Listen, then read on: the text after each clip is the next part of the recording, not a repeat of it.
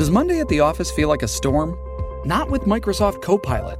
That feeling when Copilot gets everyone up to speed instantly? It's sunny again. When Copilot simplifies complex data so your teams can act, that sun's shining on a beach.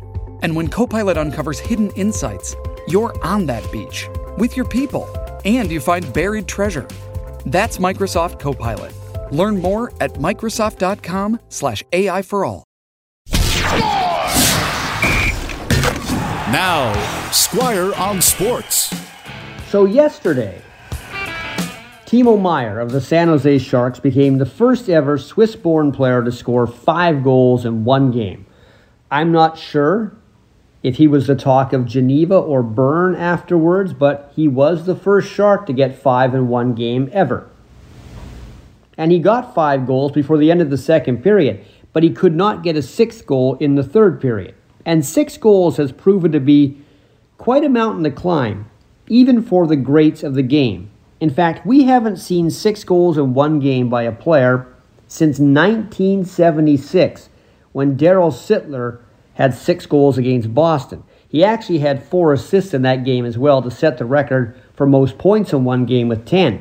And the Bruins kept their starting goalie in the entire game. Dave Reese didn't get pulled. He allowed all 10 points to Daryl Sittler, and he never played another NHL game.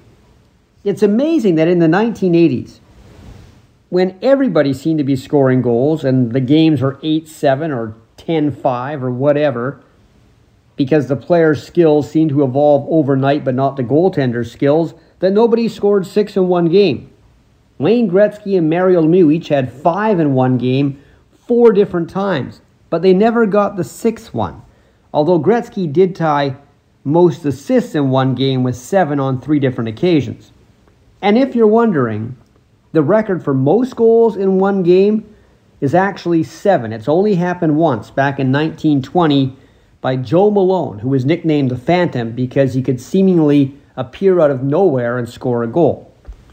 Now, the Vancouver Canucks have never had 5 goals by one player in one game. They have had 4 in a game 12 different times, but not since 2004 when Daniel Sedin scored 4 times. Pavel Bure only scored 4 goals once. 2 players scored 4 goals twice for the Canucks. Bobby Schmaltz did it about a month apart in 1972, and Marcus Naslund did it twice as well.